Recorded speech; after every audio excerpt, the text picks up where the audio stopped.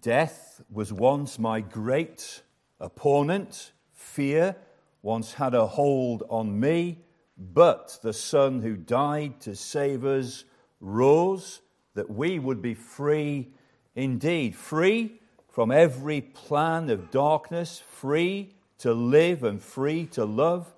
Death is dead and Christ is risen. It was finished upon that cross. Onward to eternal glory, to my Saviour and my God. I rejoice in Jesus' victory. Tetelestai. It was finished upon that cross. He has risen. That's my text for this morning from Mark 16. The words of the angel to the women, He has risen. Now it is the pivotal, central truth of Christianity.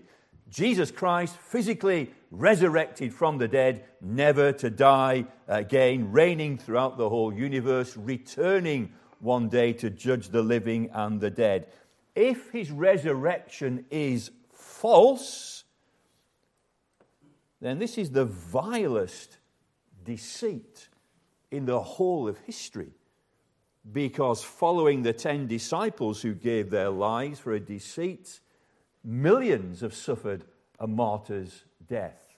And millions and millions and millions have given their lives to a lost cause. If it is false, if there is no resurrection, it is the vilest deceit in the whole of history.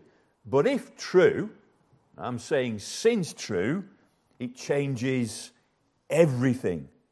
3 words, He has risen, that radically change everything. He has risen. 3 words, 3 simple words, pivotal, and those words, when we understand them, change everything.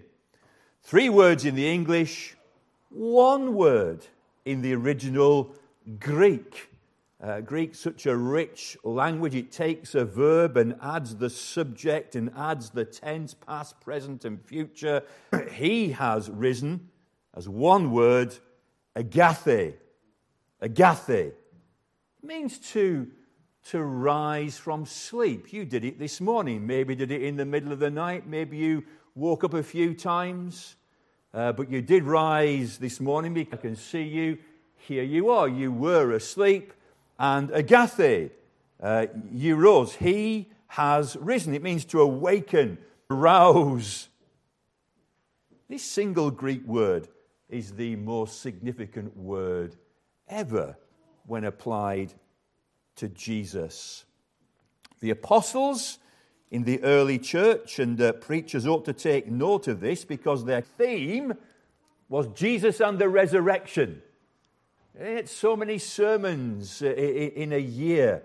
I mean, how many preachers hit the mark? They go off up blind alleys and into unnecessary minutiae on things that have got no real consequence. But here's what the apostles went around preaching. And many gave their lives for. They gave their lives proclaiming Jesus died and rose. This is it. Now, interesting to study maybe areas of church government and what's a deacon and what's an elder and should we tithe, shouldn't we tithe, what's the office of this and that, different views on the second coming, all very interesting, but they don't profit you. But this, Jesus and the resurrection, is all that the apostles preached about.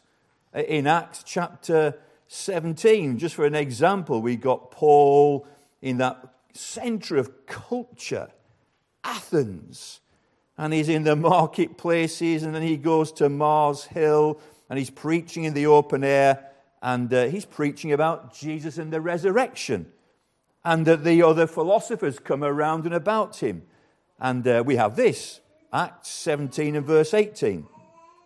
Some of the Epicurean and Stoic philosophers also conversed with him, and some said, "What does this babbler wish to say?" Others said, "He seems to be a preacher of foreign divinities," because he was preaching Jesus and the resurrection. So much was he repeating Jesus and the resurrection that they thought he was talking about a twin deity, one called Jesus and one called the resurrection. And in the original Greek, resurrection is Anastasia. Children, have you heard of Anastasia? There's a film, isn't there? A Disney film, Anastasia. But Anastasia means resurrection. It means to stand up again. My family were reminiscing this morning on the family WhatsApp group that my dad, who was born in Athens, Greek-speaking, every Easter would come into the lounge where we're gathered and he would say, Christos Anesti, Christ is risen, Anesti, risen, Anastasia, resurrection. So here's Paul on Mars Hill preaching Jesus and Anastasia. Oh, this must be two foreign divinities. No, it's Jesus and what happened to him. He stood up again. Anastasia, resurrection. He stood up again. That's the literal translation of the words. Let's go through this then. He has risen. Who is he? Who is he? Verse 6 here in chapter 16 of Mark. And he, the angel, said to them, do not be alarmed. You seek Jesus of Nazareth, who was crucified. He has risen. He is not here. See the place where they laid him. You seek, interesting this now follow me here. You seek Jesus of Nazareth. The angel uses that remarkable title that was used by the people in Christ's time who looked at him, and they used this title, Jesus of Nazareth, as a derogatory term. They used it to belittle him. When Philip told Nathanael about Jesus, we found the Messiah. He's Jesus of Nazareth. Can anything good come from Nazareth? Jerusalem, the headquarters, all the religious people, and down south, that was the place to be. But up north, Nazareth. Has anything good ever come out of Nazareth? When Nicodemus tries to say a word for Jesus, the other Sanhedrin members say, look, see for yourself, no prophet will ever come from Galilee, the region around Nazareth. Up north, it's a place of dereliction. Nothing good comes out of Nazareth. And yet here the angel takes up that term. You're seeking Jesus of Nazareth, the one who was derided, the one who's rejected, the one who was forsaken, the one who was counted as nothing. Listen now, he's pleased to retain the title. He is gentle and lowly. He is meek still. For you and for I, that's a great wonder. Although risen and exalted and governing the whole universe, he will judge the living and the dead. Yet to you and I, he's happy to be known as Jesus of Nazareth. Come to me, all you who are weary and heavy laden, and I will give you rest. I think this is an amazing thing. The angel is allowed still to call him Jesus of Nazareth. You seek Jesus of Nazareth, who was crucified. Who is it that's been raised again? Who was crucified? Dead. Women, you were there. Mary, you were there at the cross. The men, they fled away. Oh, John remained, and Jesus said to him, please take my mother home and take care of her, settling his earthly affairs before he cries, it is finished, on that cross. You were there, who was crucified, dead. You saw it. You were there. You seek Jesus of Nazareth, who was crucified. The one you loved. the one who you followed. And I know what you want to do with me. Your desire is to anoint his dead body. How kind. How brave. How brave. Where are the men? But here's a group of women with a plan. We need to anoint his body. We need to do right by his body. He's dead. Our hope that he was the Messiah is dead with him. But we love him. We want to do right by his body. So they come to anoint his dead body. How kind, how brave. But the angel is a bit of a rebuke here. You're very wrong. You're very wrong. Remember what he said. Remember what he said. Here it is, verse 7. But go tell his disciples and Peter, he's going before you to Galilee. There you will see him just as he told you. It's not as if he didn't tell you he would rise from the dead. He'd said it many times. A little interesting flow of chapters in Mark, 8, 9, and 10. And it's all around verse 31, 32, and 33 in chapter 8, chapter 9, chapter 10. It's been wonderfully arranged for us, an aid memoir on each of these occasions. Chapter 8, chapter 9, chapter 10, starting around about verse 31, Jesus speaks about his resurrection. And many would have heard it. 8:31, and he began to teach them that the Son of Man must suffer many things and be rejected by the elders and the chief priests and the scribes and be killed, and after 3 days rise again. He said this plainly. Don't you remember, says the angel, just what he told you? Just what he told you? A little later we come to chapter 9. And again, it's verse 31. Very helpful for us. Remember these chapters, 8, 9, and 10, starting around verse 31.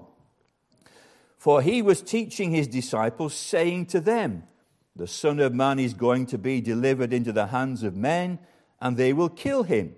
And when he is killed, after 3 days, Friday, Saturday, Sunday, work it out. Don't you remember, ladies? Don't you remember?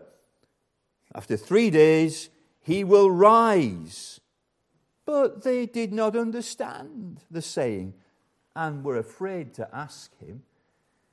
Never be afraid to ask about things you don't understand. You know, maybe at school, remember those times when you daren't ask the teacher because really you think you ought to have known this by now, so you carry on in ignorance about an issue. Always ask. Always ask, and I'm sure others have got the same questions that you have as well, but they were afraid to ask. Chapter 10 now, verse 32. And they were on the road going up to Jerusalem, and Jesus was walking ahead of them, and they were amazed, and those who followed were afraid. And taking the 12 again, he began to tell them what was going to happen, saying, see, we are going up to Jerusalem, and the Son of Man will be delivered over to the chief priests and the scribes, and they will condemn him to death and deliver him over to the Gentiles, and they will mock him and spit on him and flog him and kill him, and after 3 days he will rise. Don't you remember? You've come to anoint the dead, but don't you remember? He said, and he's going ahead of you to go and tell the disciples and Peter. He, Jesus of Nazareth, who was dead, him, he has, let's move on to this then, risen, agethe, he has risen, all melted into one Greek word, inseparable, he, Jesus, the Nazarene, has risen. Risen. Literally it means woken from a sleep. And wonderfully, the Christian is described as one, when he dies, we fall asleep in Christ, because it is not death to die for the Christian. many facing difficult illnesses, and we all come to the... See, every one of us here is going to die. But for the Christian, we don't die.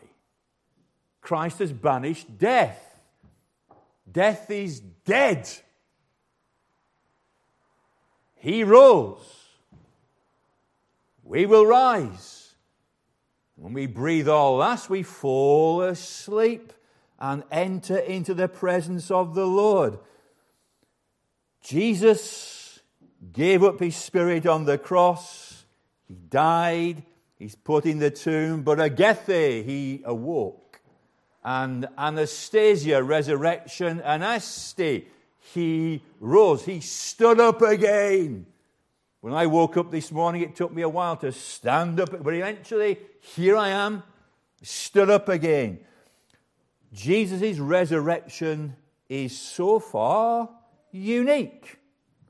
Others rose to die again. Lazarus rose, agethe, but he died again. But Jesus is unique.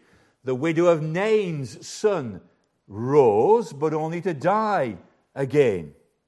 I was mentioning on Good Friday this verse I'd like to preach on one Easter. Where's it gone? Matthew chapter 27 and verse 51. And behold, the curtain of the temple was torn in two from top to bottom, and the earth shook and rocks were split. The tombs also were opened, and many bodies of the saints who had fallen asleep, agathe, anastasia, were raised again. And coming out of the tombs after his resurrection, they went into the holy city and appeared to many. Well, what a shock that would have been. I thought you were dead. I was, but I'm alive for a while again. I'm alive, but they would have died again and had to be buried again, and another funeral service taking place for them, as it took place for Lazarus and the widow of Nain and those who rose when Christ died on Calvary. They died again, but Jesus' resurrection is utterly unique. Revelation, he declares for himself what this means. Revelation 1 and verse 17. John says, when I saw him, Jesus, I fell at his feet as though dead, but he laid his right hand on me, saying, fear not, I am the first and the last, the living one. I died, and behold, I am alive forevermore, and I have the keys of death and Hades. I was dead, but behold, I am alive forevermore. The Bible calls Jesus' resurrection in this way. He is the firstborn from the dead. He's the firstborn of many brethren. Colossians chapter 1 and verse 18 uses an interesting Greek word. He's the firstborn, the prototokos. And from that we get prototype, the first of a type. He is Jesus. He's gone before. He's the trailblazer. He's the prototype. What's happened to him will happen to everybody who believes and trusts in him. Agathe, he is risen. Well, there it is. 3 English words, 1 Greek word. Let's make a little progress and think about why it was that he did rise from the dead. Well, his resurrection was inevitable. Inevitable. Firstly, because he said it, therefore it was going to be done. He also said he would return. That is, my friends, inevitable. He also said if you repent and trust in him, you will be forgiven. It is inevitable. Have you done that? Have you been to Jesus for the cleansing flood? Are you washed in the blood of the Lamb? Inevitable. It was prophesied in the Old Testament. Therefore, it is inevitable. The word of God is irrevocable. Once God has said something, it is sure and certain. Psalm 16 couldn't have been David speaking of himself. Peter preaches on this text at Pentecost. You will not let your Holy One see decay. A body goes into a tomb, it begins to decay. Not Jesus.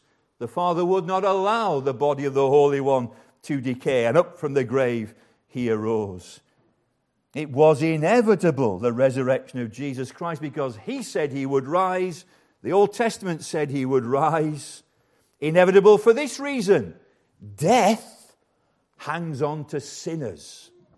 The wages of sin is death. Physical death, spiritual death, eternal death. But Jesus of Nazareth, never sinned. And yet he dies. But he never sinned.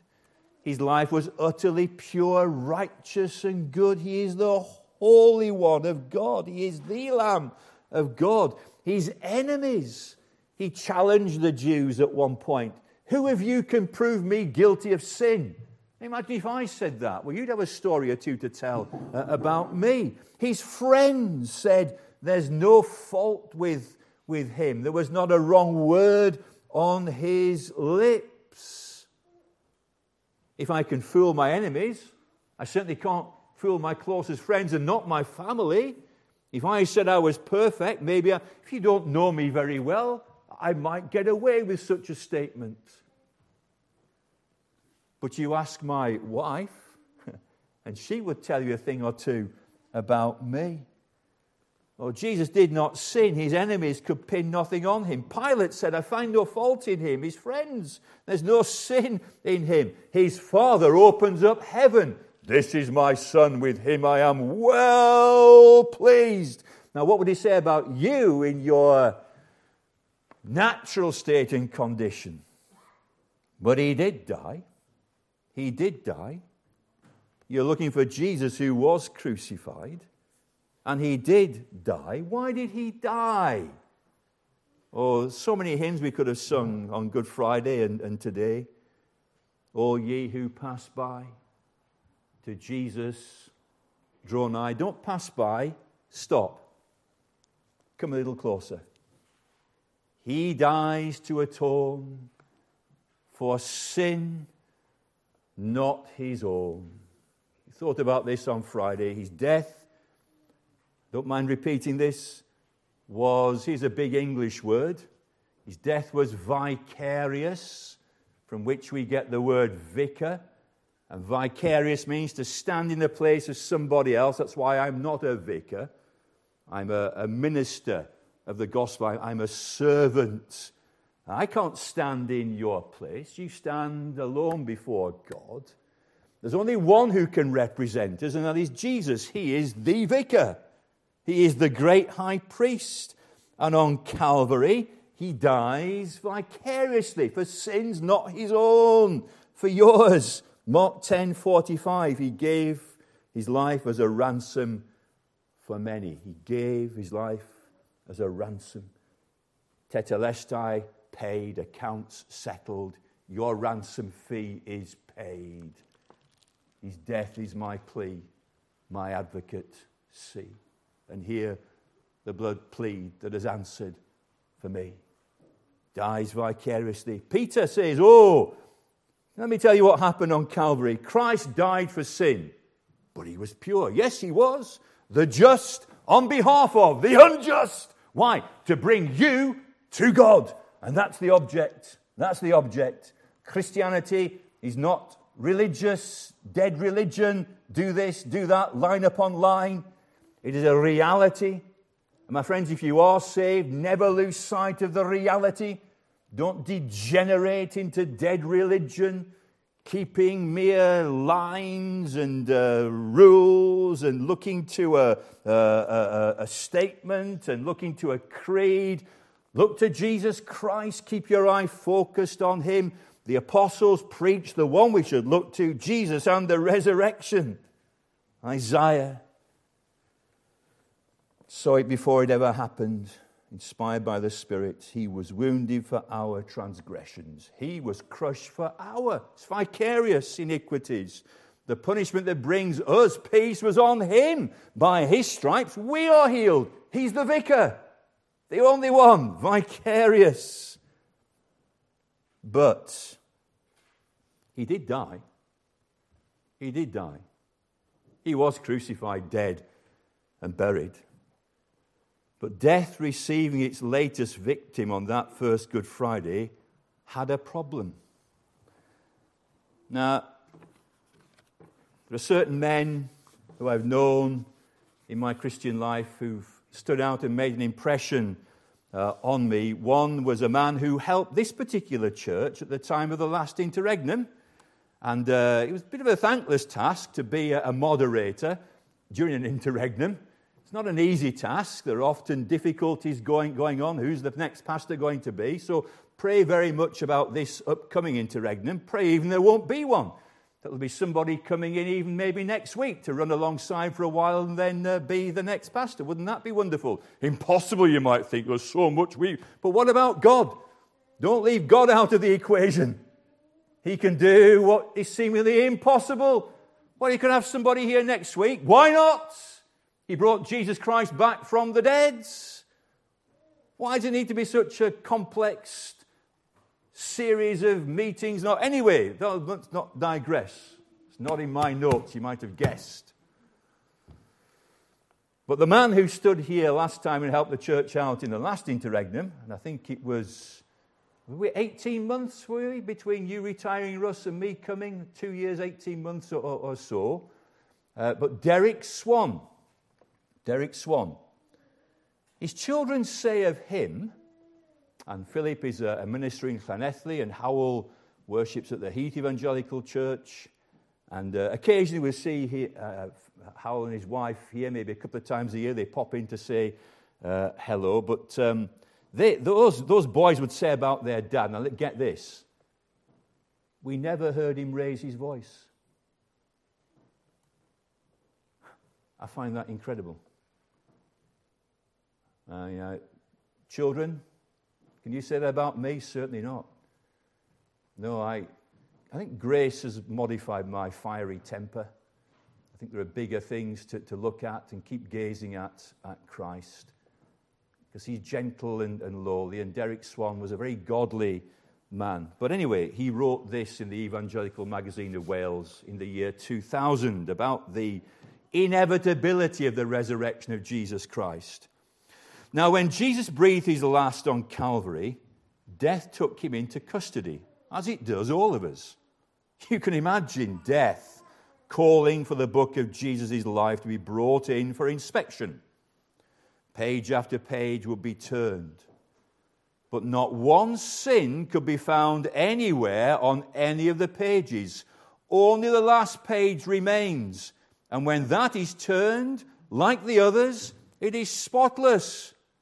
Death turns pale. And motioning to those around says, let him go. His life is sinless. We have no grounds for holding him. The resurrection was inevitable. The resurrection was inevitable. Death cannot keep its prey. Jesus, my Savior, he tore the bars away. Jesus, my Lord, up from the grave he arose with a mighty triumph over his foes. I'm almost breaking into song. My wife watching in Mid-Wales will be glad I haven't done. Hey, there's grace again. A little bit of restraint coming into the pulpit. Finally, the significance of the resurrection. Agathe, he has risen. Number one, he is who he claimed to be. Right, anyone can go around saying they are the Son of God. David Icke claimed that back in the 1990s, once a very respectable commentator on sports events, and went completely, well, we're going out live. Anyway, he claimed to be the Son of God. Is it true? Now, Jesus claimed to be the Son of God. How do we know he really was who he claimed to be? Well, Agathe, he has risen. He's alive forevermore. Romans 1 and verse 4. He's demonstrated to be the Son of God with power, by his resurrection from the dead. Power to do what? Forgive sins. Secondly, his resurrection proves that his work actually works. His blood can wash the foulest clean. His blood availed for me. His death vicarious, standing in my place condemned he stood, sealed my pardon with his blood. Is it all true? Yes, it's true. His resurrection proves his work is sufficient. His work works. Would you be free from your burden of sin? It is a burden, isn't it? It is a burden. Don't turn to religion. Don't turn to philosophy or politics or education or relationships. Not that there's anything intrinsically wrong with those things, but they won't get rid of your sin. There is power. Power. Wonder-working power in the precious blood of the Lamb. Wesley put it this way: his blood can make the foulest clean. His blood availed for me. Has it availed for you? Don't delay. Don't delay. You need to repent. Repent isn't being sorry for what you've done primarily. It's not the issue. It's what you are. That's the issue. We do wrong things because we are wrong. The fundamental default position is self, and I turn from self, and I turn to Christ. It's a turning around, metanoia, have another think, turn around, turn from sin and self, turn to Christ, the Savior of the world. Embrace him and never let him go. Never let him go.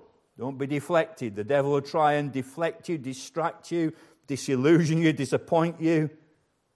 Keep looking to Jesus. So, the significance, he's who he claimed to be, his work works. Thirdly, finally, his resurrection proves that we will rise too. Right? There's my certainty. There's my sure hope. There's my grounds. I will rise. And this world that is very temporary is preparing me for an eternal weight of glory. I will be like him. I will be like him. There will be a final resurrection. When the Christian dies, the body into the ground, the soul goes to be with Christ, and that's far better. Quite what that will be like is very strange. The essence of me being there but not having a body, but it will be blissful. But there's a day set when Christ will return to judge the living and the dead. Then there's that general resurrection. Every one of the billions who's ever lived will be gathered and stand before Christ.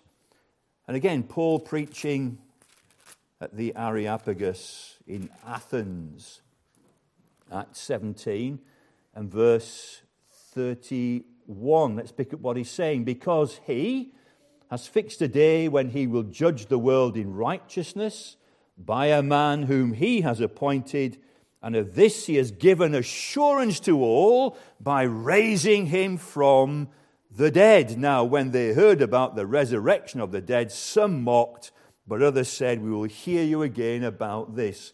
The resurrection of Jesus Christ serves notice. A judgment is coming, and we too will rise. The Old Testament speaks about this great general resurrection. Daniel 12 and verse 2. And many of those who sleep in the dust of the earth shall awake, some to everlasting life, and some to everlasting shame and contempt. John chapter 5, my last reference, I think, yes, last reference. Jesus himself speaking. Mark chapter 5 and verse 28. That's chapter 4, chapter 5. Do not marvel at this, says Jesus, for an hour is coming. It hasn't come yet, but it's an hour closer now than when we first started this service, or 55 minutes actually. An hour is coming when all who are in the tombs will hear his voice and come out. Those who have done good to the resurrection of life, and those who have done evil to the resurrection of judgment. Eternal bliss, eternal horror. Let me conclude with this. Which will it be for you? Trust him. Trust him now. He is who he claimed to be. He divided time in two. It's 2021 because of these events. There's an aide-memoir every time you write the dates. How can we forget? Trust him. Repent and trust him. Do it now, not tomorrow. The devil will say tomorrow. Mañana, mañana, tomorrow, tomorrow, tomorrow. The gospel says now. God says now. Trust him. Now you're not guaranteed the next hour. Who knows what's going to happen on your way home? And if you have trusted him with all my heart, stay close. My friends, it's wild out there. Don't go back out there. It's wild out there. Oh, lead me to the rock that is higher than I. I stand in him. Stay close. The resurrection of Jesus Christ, he is risen. Agape. Let's pray. Father, thank you for a brief time in your word, these marvelous, marvelous truths. We thank you for that one simple Greek word that gives such significance. Agape, he has risen. Pray for any listening now who are not yet saved. Help them to trust the Savior, repent and trust him. For we who have trusted, help us to stay close, never to wander from the cross. In the cross, be my glory ever. Amen.